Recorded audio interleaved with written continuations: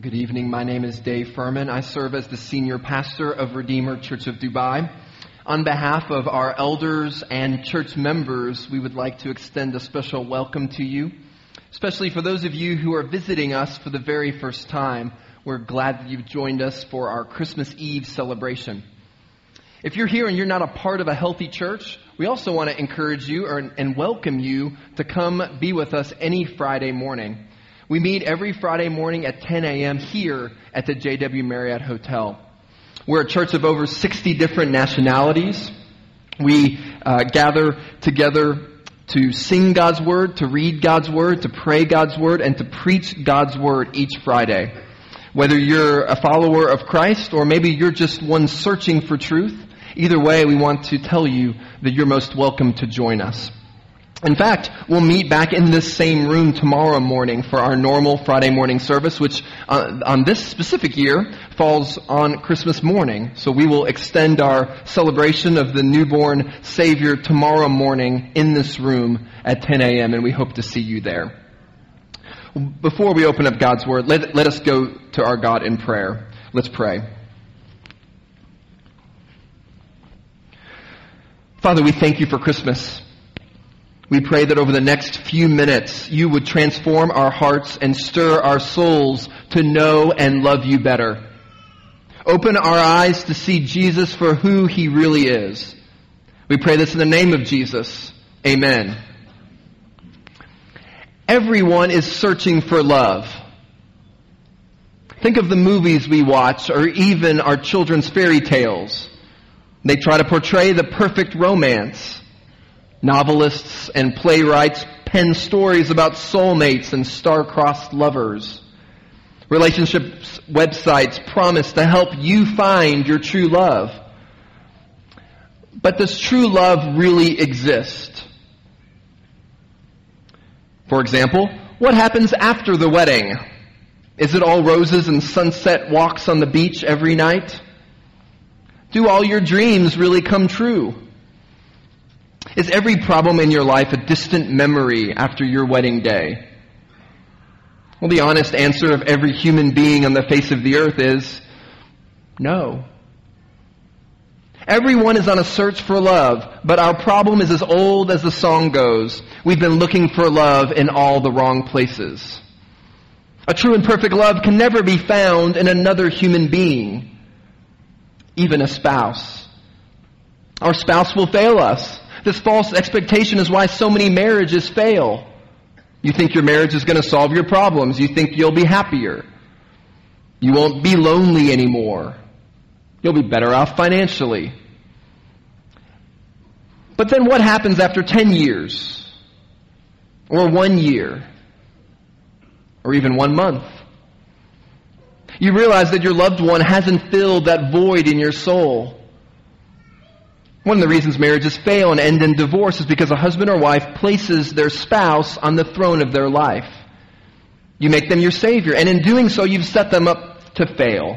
You've given them a job that is infinitely above their pay grade. You've made your spouse to be the Lord of your life, and they weren't made to be that. Your spouse and all other relationships for that matter, your parents, your siblings, your friends, your classmates, your boss, your coworkers, these people aren't meant to completely fill your heart with love. What these relationships are meant to be is pointers or signposts. They're meant to point you to the only one who loves you perfectly. And the one place we can look to find the answer to that big question, who is the only one who can love me perfectly, is in God's Word. Our passage for this evening is just one verse. Many of you who follow Jesus, you'll know this verse. Maybe you've memorized this verse. It's John chapter 3, verse 16. It's there in your bulletins. If you have a Bible, you can look there or up on the screens. John chapter 3, verse 16, the fourth book of the New Testament. Let me read verse 16. For God so loved the world that he gave his only Son, that whoever believes in him should not perish, but have eternal life. My sermon tonight has just one point, and here it is. Everyone is on a search for love, but true love is only found in Jesus. Everyone is on a search for love, and we all look for it in various ways and in various places, but true love is only found in Jesus. And Christmas is a story of true love. Let me set up the context for the Christmas story. In the first book of the Bible, Genesis, we find out that in the beginning there was only God, nothing else, no one else. God is the eternal, sovereign creator of everything. And the pinnacle of his creation was man and woman. Made in his image, we humans were created to be in fellowship with God. But the first two humans, Adam and Eve, disobeyed God. They rejected God's rule in their lives. Now fallen into sin, the man and woman were cast outside of the garden, separated from God's presence because of their sin. And since then, we've all been born into sin. We see this confirmed in children. For those of you who are parents out there, you didn't have to teach your children how to sin, did you? They just naturally struggle with disrespecting their parents, despise the sharing of toys, and covet what's not really theirs. My all-time favorite illustration of this is what I call empty donut box incidents.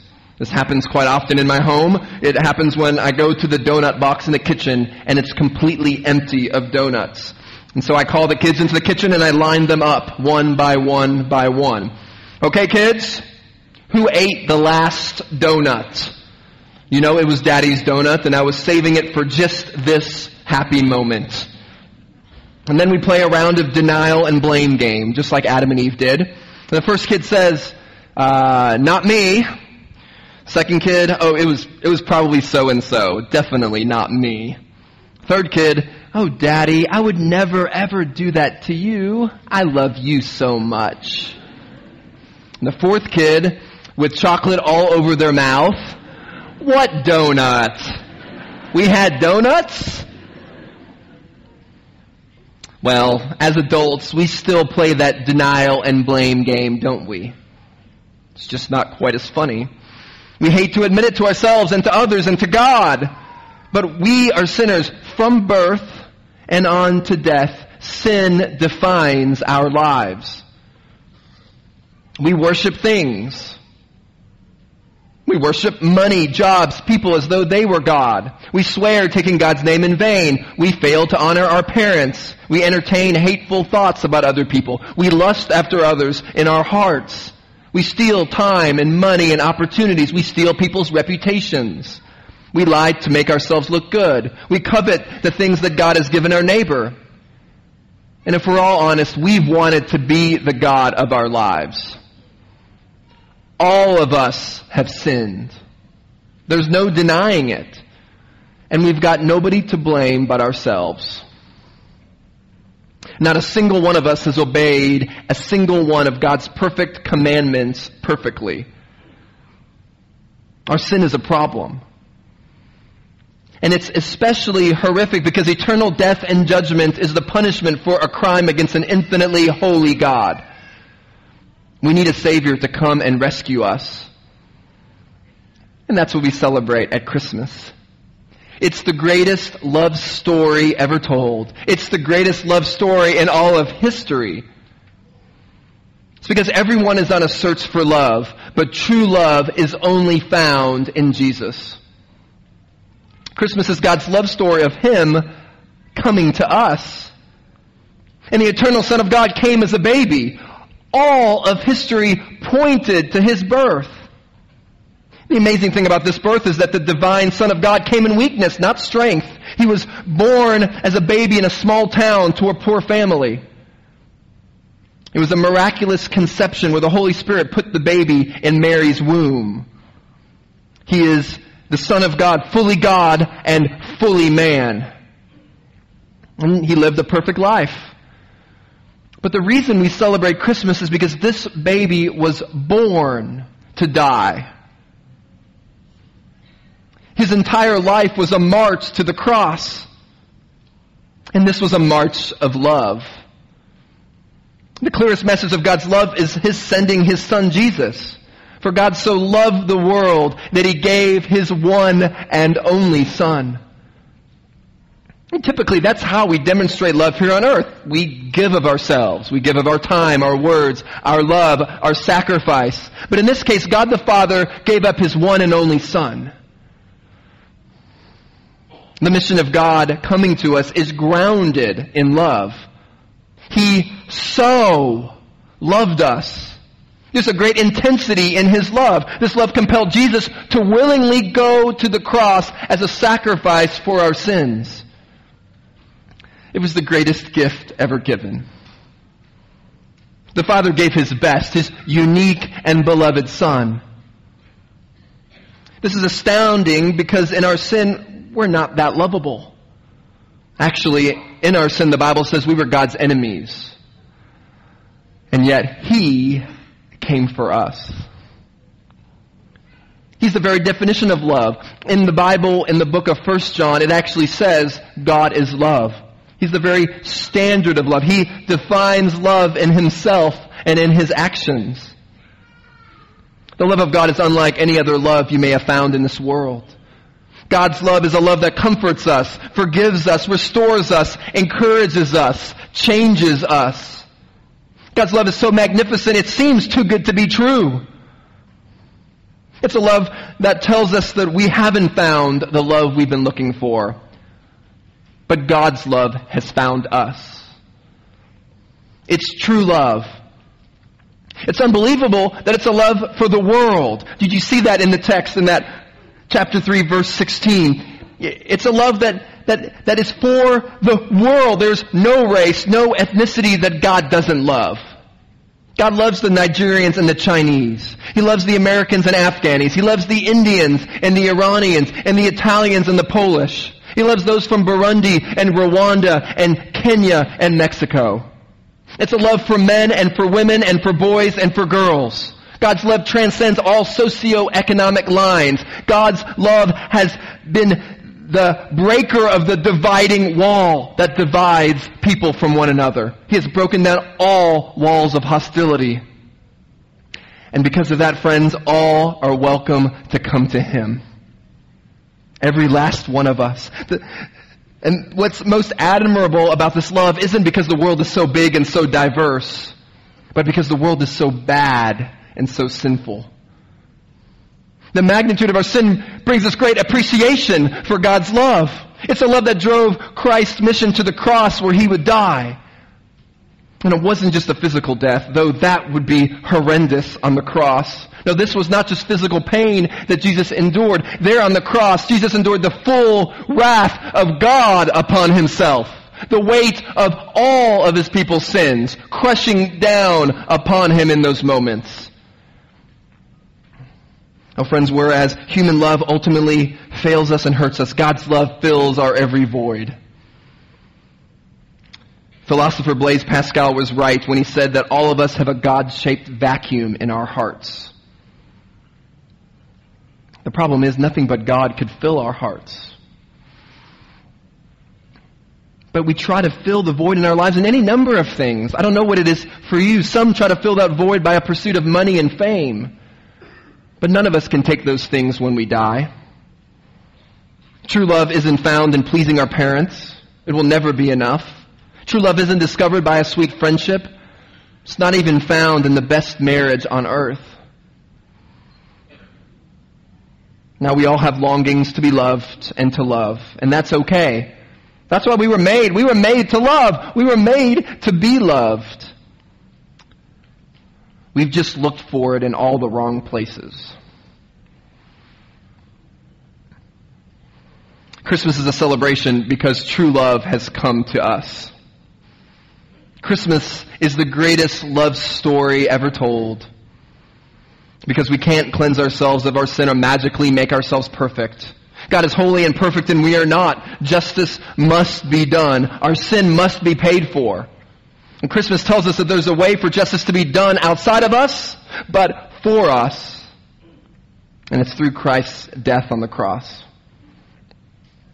But John 3:16 tells us this love is available only for some. Notice that it is whoever believes in Him should not perish, but have eternal life. You must believe in Christ for this great love story to be true in your life. Which means you have to believe that Jesus is God in the flesh who has come to you and who has paid the sacrifice for your sins. This also means you must repent of the sin of trying to save yourself. Now, repent is a military term meaning about turn or to turn completely around. To repent means to turn away from living with yourself as the ruler and living with God as your king. It means giving your life to Jesus. It means worshiping Him with your every being. Friend, if you're here this evening and you are not yet a follower of Christ, we are so glad that you've joined us. We hope that you keep attending our services and getting to know us and getting to hear this message of hope. But most of all, we hope that you will turn your life over to Jesus. That you will repent of your sin and trust in Jesus to save you. Jesus is the only way to everlasting life. While every one of us is on a search for love, true love is only found in Jesus. Let's pray together.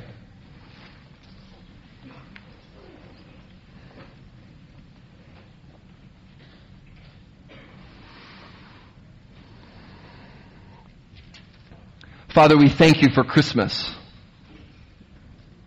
It truly is the greatest love story in all of history.